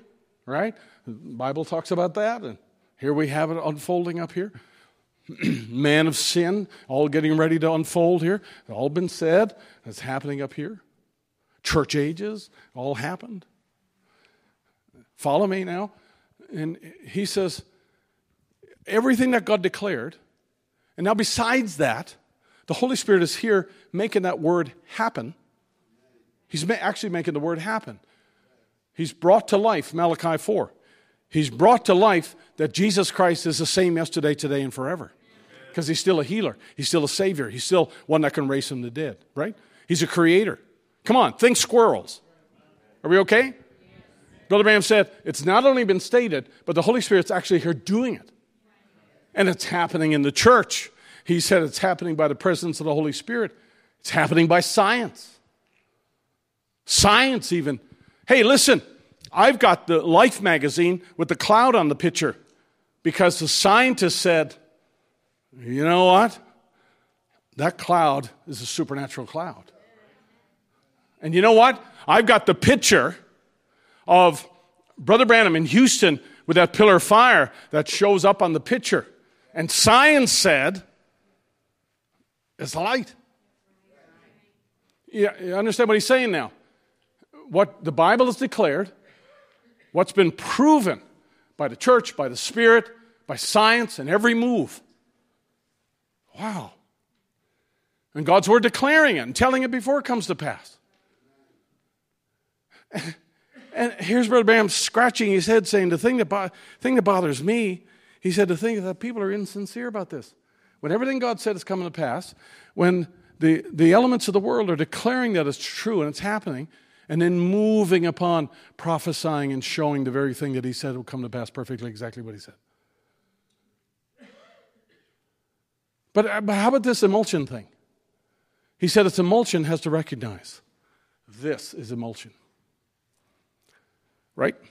You scientists here, our house is honored with the presence of many scientific minds here. Biologists. This is emulsion.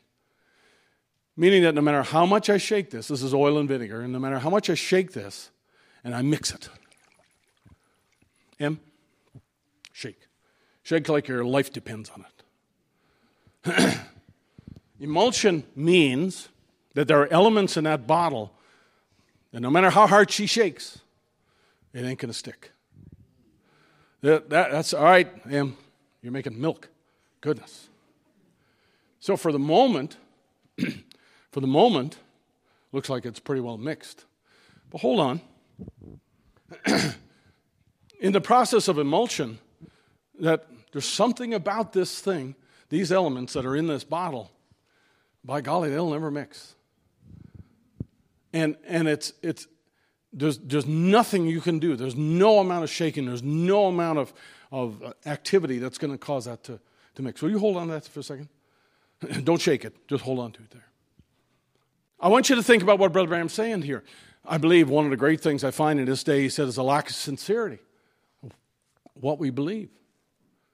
And what we see him doing, proving by the church, by the Spirit and the science and every move, its emulsion has to declare. In other words, what God has actually done is done something that will not mix with anything in this world.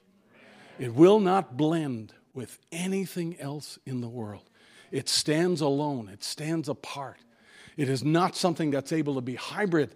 It's not something that's able to be mixed up with other elements. It's not, no matter how hard you shake, Brother Branham, no matter how hard you shake this message, you're not going to make a denomination out of it because it's an element set apart. It's an element that's different. This element comes from God. And because of that, no matter what happens, and no matter whether people try to denominate it or not, it comes right back to the state it was in the first place. It might have a few remnants here, but you give this time, and it'll come back. Because I've shaken this, just like Emma. I've shaken this thing all the way for the last couple of days. And I tried to get it to mix, tried to do everything I could to get it to mix. And over time, this thing, you know what? It just goes back to its original elements because you can't hybrid something that's got emulsive properties to it. All right, I hope you're following me. Now let me read the quote again. He said, the thing I find, Brother Branham said, so strange. One of the greater things. He said that people they have a lack of sincerity about what we believe. When God has done such a great thing that he's declared years ago by the Bible. And now science is declaring it. Life magazine's declaring it. The church is declaring it. The Holy Spirit's declaring it. And the great mysteries that have come forth. And God's word here declaring and telling before it comes to pass. The dead raised. The sick are healed. The lame walk. The deaf are hearing. The blind are seeing. Denominations are not able to hold this thing back. And God's done something so unique. And then moving upon, prophesying, showing the very thing that he said would come to pass perfectly, exactly what he said.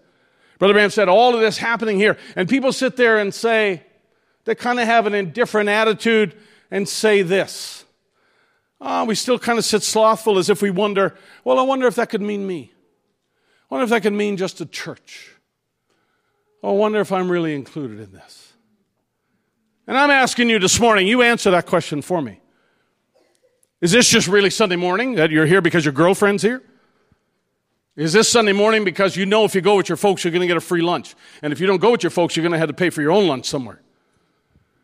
Is that the only reason that you're here? In other words, a slothful attitude would say, you know what? It doesn't really matter whether we go to church or we miss this Sunday or we'll go next Sunday. It'll be all right. Because you know what? People who are slothful don't have much passion for anything. You ever seen a sloth at work? Of course not. Sloths don't work. They exist to exist. And they're absolutely the most painful creatures for me to watch because they're slothful. And I'm a type A, right? I'm a Gemini. Almost quit school in grade 2 because they took recess. I thought, what a waste of time. But here, Brother Branham said, here we can sit slothful when God has done so many things and given you a ministry like no other ministry on earth and will never be like any other ministry on the earth. Someone say amen if you're following me.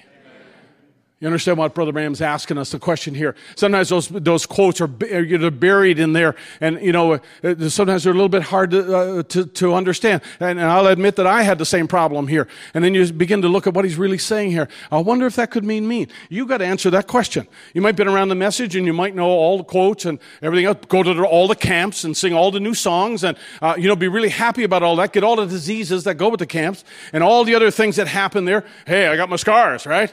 And I got my bumper stickers to prove it. You know what? It doesn't really mean a thing until you can say, God sent this message for me. Behold, I send you, Tyler. Behold, I send you, Sister Cindy. I send you, Elijah the prophet, before the coming of the great and dreadful day of the Lord. And you gotta say, yes, sir, I believe this message is for me, because this message is not like anything else in the world. And whether mom or dad go, and whether grandpa or grandma go, and no matter what the world does, and no matter what the government does, and no matter what anything happens, I believe God, I believe His Word, I believe the message of the hour. I'm in. I'm all in. I have decided to follow Jesus. No turning back, no turning back. We're saying we all have, we all face fires and toils and troubles, and we go through narrow places here.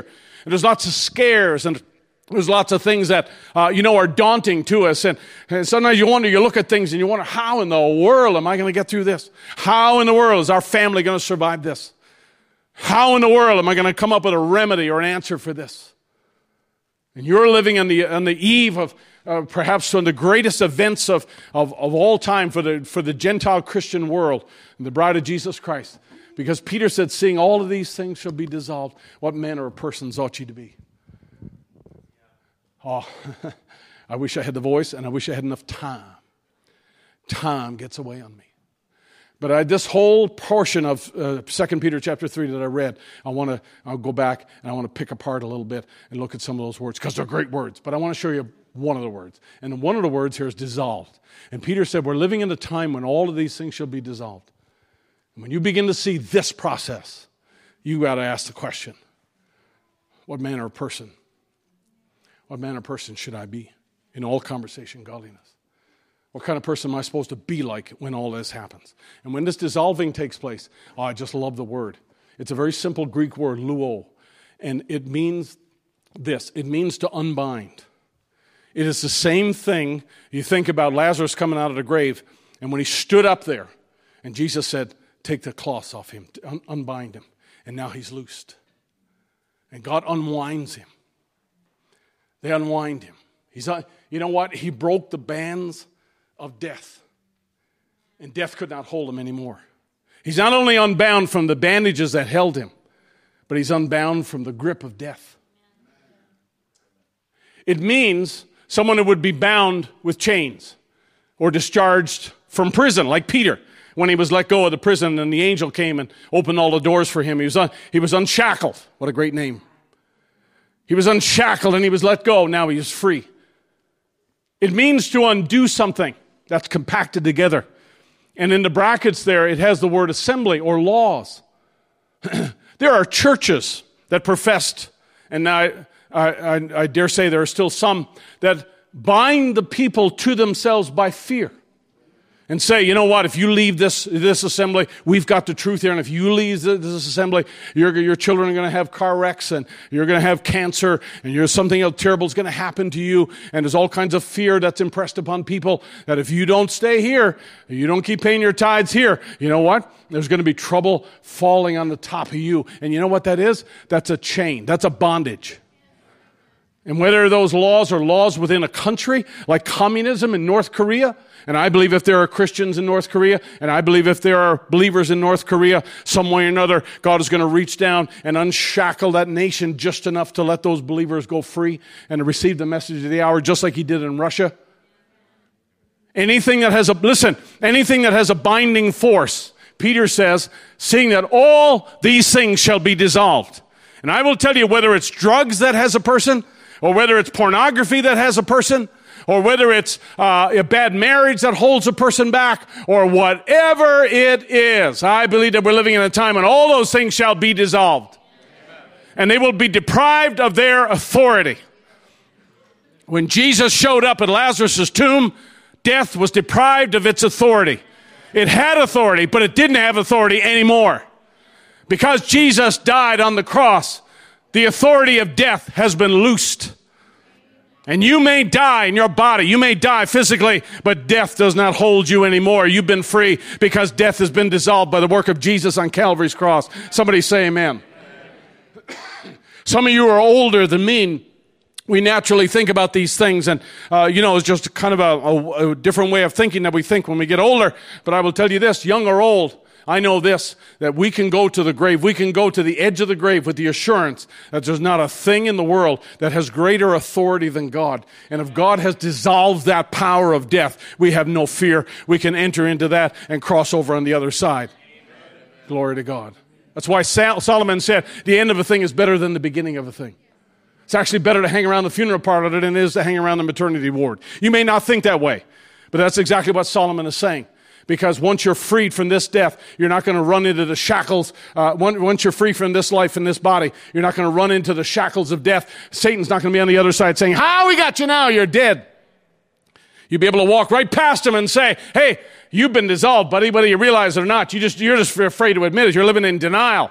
Denial is more than a river in Egypt. You got to just move out of the way and let me go past because God has dissolved all of that." And I'm saying that God dissolved a lot to get you here. And God will dissolve even more to get us there. Amen. And there's nothing on this earth can hold your children, your offspring, the ones that you've claimed and applied the token to, and the ones that you believe are going to come one day into the presence of God. Let me tell you, there's no power strong enough to resist the dissolving power of Almighty God. He's the one who unbinds. He's the one who sets free.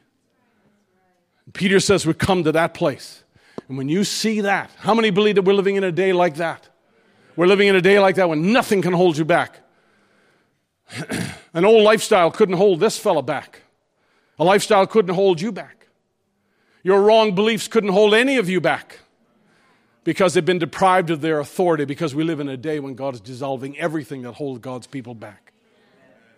Your job is to walk free when the door comes open. Your job is to say, "Thank you, Jesus, for setting me free.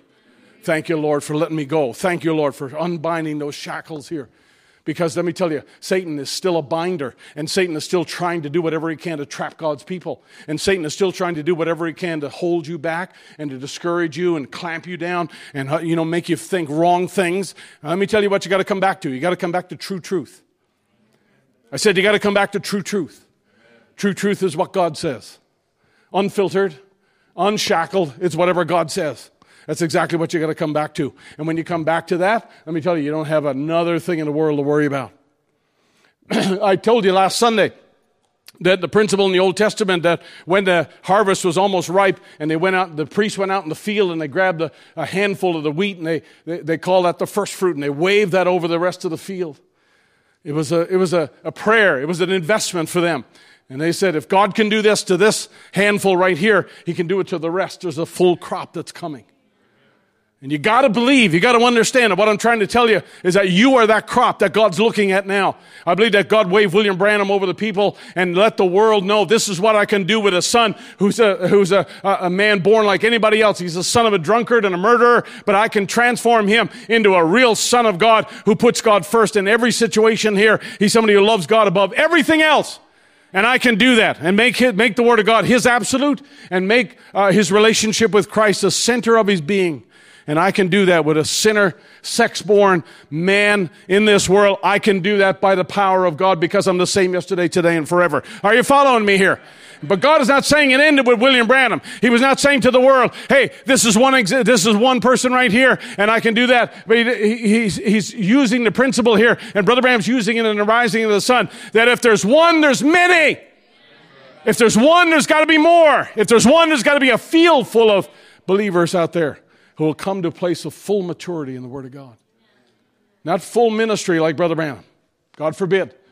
The first one that come to mature The first one that proved it was the wheat. That's exactly what God's doing. He's demonstrating exactly the fact that this is exactly what God wants to do. Last, in the power of transformation here, Brother Branham said that God wants us to be stable. He wants us to be anchored in Christ Jesus. The storms of life I'll brave. Let's stop. Let's stand to our feet. There's just so much more here. Aren't you glad you're living in a harvest time? Aren't you glad you're made aware that you're living in a harvest time? Peter said, when all this comes to pass, and he said, God begins to dissolve the elements. He said, with fervent heat. Not only in the spiritual, but in the natural as well. Everything that's held the earth in this position since the flood, everything that holds the earth on its course, in its wobbly condition, it'll have to let go. And God will bring it back right to where it should be for the millennium. That's what he's saying. And you're going to see this unfold in the natural, and you're going to see this unfold in the spiritual. You're going to see all of this happen here. And when you see that happen, you begin to say, what manner of person should I be? You got to ask that question, and you got to come to a place of peace with that question. Is it okay to be a person who is on the fence? Not a great place to be. Is it okay to be a person who's running from God? Running as fast as they can from God? That's probably not a great place. God's done something unique in the earth. It doesn't blend or mesh with anything else on this earth. He's waving this flag in front of all of us. He's waving this thing and letting us know this is that which the Bible said was going to happen in the end. And when the end comes, you need to say, what manner of persons ought we to be in all holy conversation? And wow, kind of makes you think, doesn't it? Kind of makes you think. It makes us ponder, makes us wonder deeply about where God's brought us to.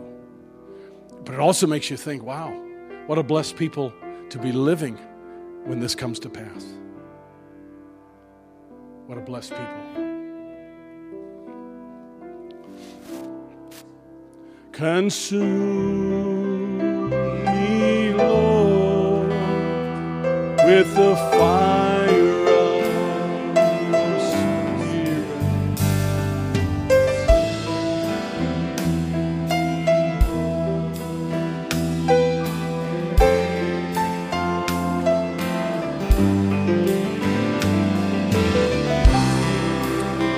Break me, Lord, bless broken pieces of my life. Let me be used, Lord, by you. Sing it again now.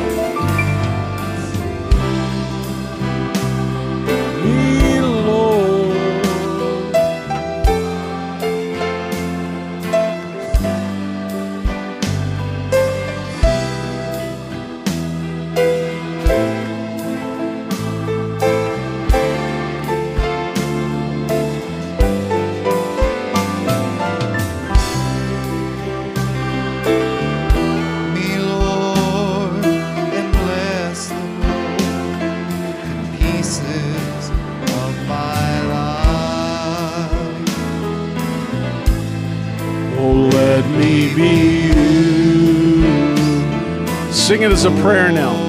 Just close your eyes and just sing it to Him. Consume me, Lord. Consume me, Lord, with the fire of your Spirit. Consume me, Lord, and make me more like you. Break me, Lord, and bless the broken pieces of my life. Let me be used, Lord, by you. Only a people who are looking inward would sing this way. Leave those words up there, Lincoln. Only people who really want to be right are going to sing it this way. Break me, Lord, and bless the broken pieces. Don't let me remain as I am. Break it all up, and you put it back together. You put everything in the right place. Only real Christians are going to sing that song and desire that God would break them into pieces, only to put it back the right way. Put it back in a way that's pleasing to you. And bless those broken pieces of my life. We worship you, Almighty God. There is none like you. Let's worship him now.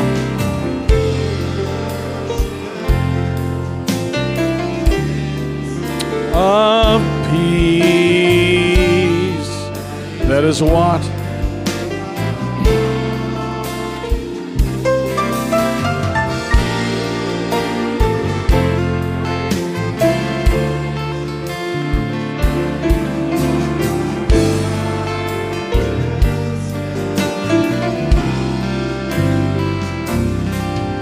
I worship you, Almighty God. Oh, there is none like you. Again now. I worship you, mighty God. There is none like you.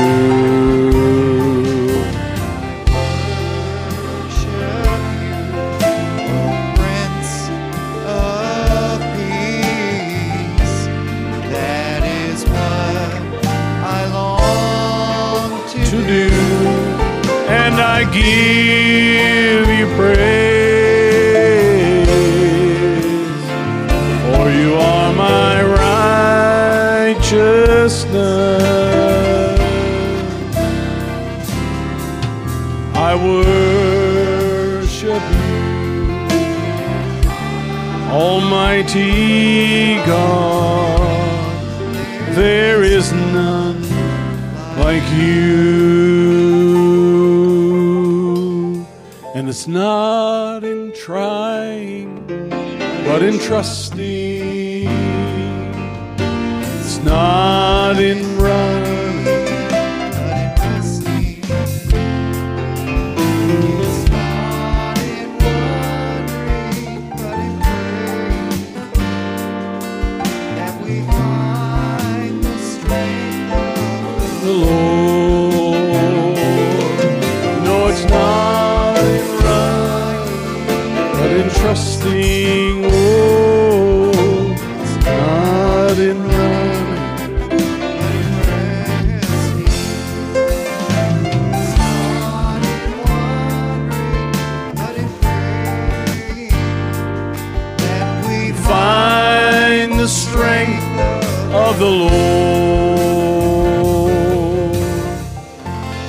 So I give myself away.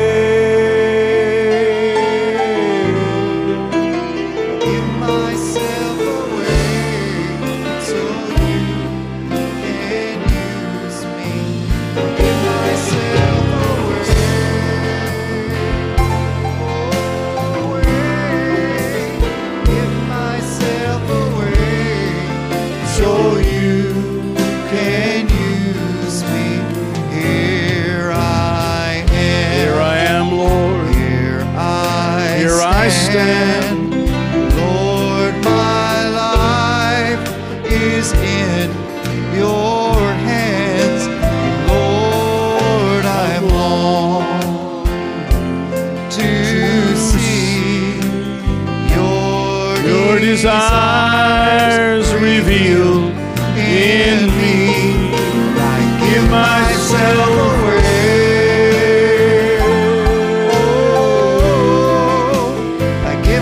myself away so you can use me.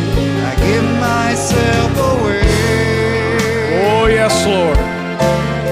Thank you, Jesus. I give myself Oh, sweep away over your people, Lord. so you Thank you, Jesus. can use me. Hallelujah. Take my heart. Take my heart, Lord. Take my life as a living sacrifice. Oh, glory. All my dreams. Hallelujah. Oh, we thank you, Jesus.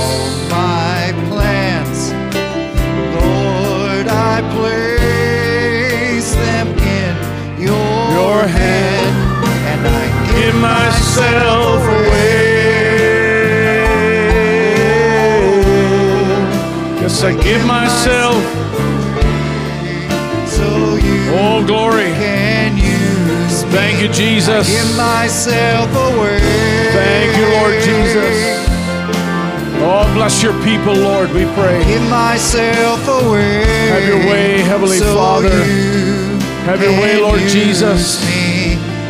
Well, my life is not my Oh, take it, Lord Jesus. Take all that I am. To you I belong. Oh, examine me, Lord. I give myself Deal with our hearts, to Lord. you. Forgive us, Lord. Well, my life is not my own. To You I belong. Oh, I give myself to you, and I give myself away. Hallelujah, Lord Jesus. I give myself away so you can use me. I give myself away. I give myself away so you can use me. Let's bow our heads together. Let's just pause in His presence here. Tonight, Lord willing, we'll enter into a communion service and just spend that one-on-one time with Him and just say to the world, I'm in communion with Christ. He's my all in all. And Lord, we want to just give ourselves to that. Father, have your way. Lord, we want to give ourselves completely, wholly to you. We want to be under your control, Lord. You have unshackled us from the world and deprived the world of the authority to hold us anymore. You've stolen that. You've dissolved that, Lord. You have broken all of that down so that now our only response, Lord, is just to walk free, to exercise faith in your deliverance, Lord, and to walk free. And yes, we are children of the King. Yes, we know where we come from and we know where we're going, Lord. You are our King. You are our Lord. You are the all in all to us, Lord. And we say, have your way. Have your way in our hearts. Deal with those, Lord, that may be in a place of deciding, Lord. Deal with those who may be on the fence. Deal with those, Lord Jesus, that maybe feel that Satan has a wrap around them and some way or another holding them back. And Lord, I pray that you would give them that deliverance that they so desperately need. And have your way in our hearts. We thank you, Lord, for everybody that's here. We thank you, Lord, for the beautiful atmosphere that's created, an atmosphere of belief, an atmosphere of sincerity and obedience. Lord, we want to be like what Brother Branham said this message was, and that is we want to be not able to blend with anything in this world. We want to be different. We want to be set apart. We want to be an expression of the emulsion that this faith puts in our heart. Have your way, Lord Jesus. And we'll give you thanks and praise. Bring healing to those who need it. deliverance to those who are bound. In Jesus' name we pray. Amen and amen. Give thanks with a grateful heart. Give thanks to the Holy One. Give thanks because He's given Jesus Christ, His Son. Give thanks with a grateful heart. Give thanks to the Holy One. Give thanks because He's given Jesus Christ, His Son. Oh, and now, well, let the weak say, I am strong. Let the poor say, I am rich, because of what the Lord, He has done for us. And now, well, let the weak say, I am strong. Let the poor say, I am rich, because of what the Lord has done. Well, for us, we give thanks. We give thanks.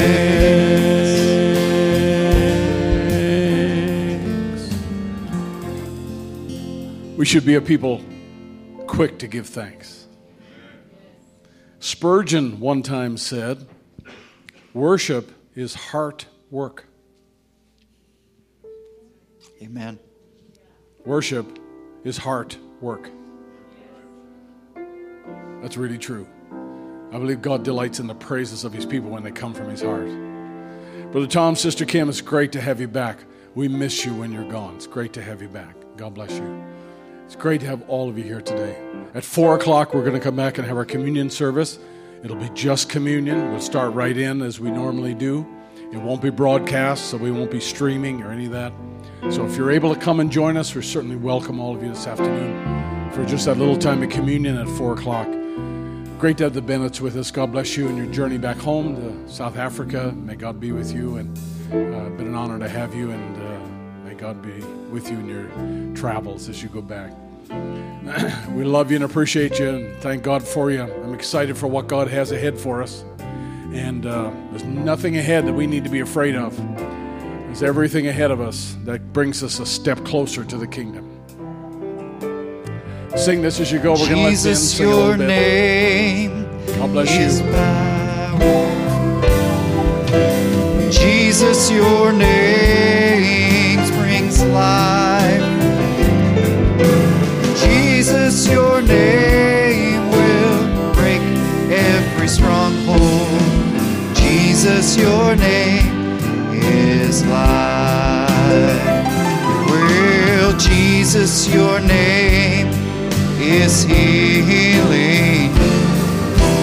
Jesus, your name gives sight. Jesus, your name will free every captive. Amen. Jesus, your name brings life. Oh, Jesus, your name is holy. Jesus, your name brings light. Jesus, your name above every other.